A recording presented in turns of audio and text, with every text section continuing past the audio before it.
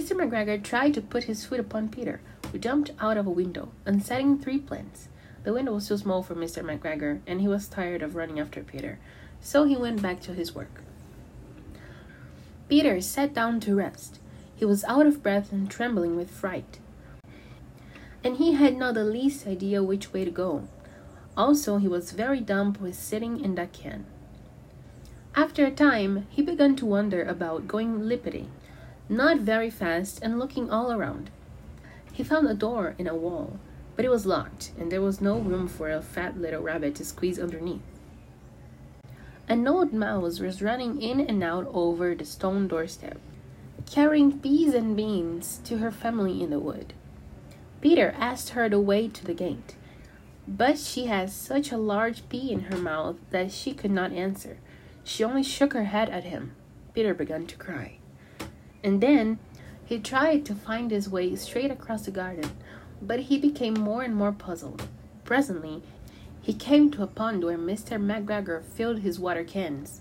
A white cat was staring at some goldfish. She sat very, very still, but now and then the tip of her tail twitched as if it were alive. Peter thought it best to go away without speaking to her.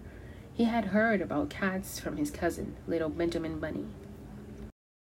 He went back towards the tool shed, and suddenly, quite close to him, he heard a noise of a hoe.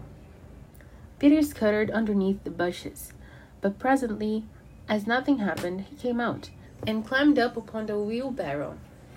This was when he saw Mr. McGregor hoeing onions. His back was turned towards Peter, and beyond him was the gate. Peter got down very quietly off the wheelbarrow and started to run as fast as he could, along a straight walk behind some black currant bushes. Mr. McGregor caught sight of him at the corner, but Peter did not care. He slipped underneath the gate and was safe at last in the woods outside the garden. Peter never stopped running or looked behind him till he got home to the big fir tree. He was so tired that he flopped down the nice soft sand on the floor of the rabbit hole and shut his eyes. His mother was busy cooking. She wondered what he had done with his clothes. It was the second little jacket and pair of shoes that Peter had lost in a fortnight. I am sorry to say that Peter was not very well during the evening.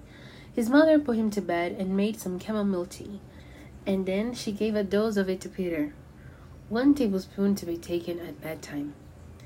But Flopsy, Mopsy, and Cottontail had bread, milk, and blackberries for supper.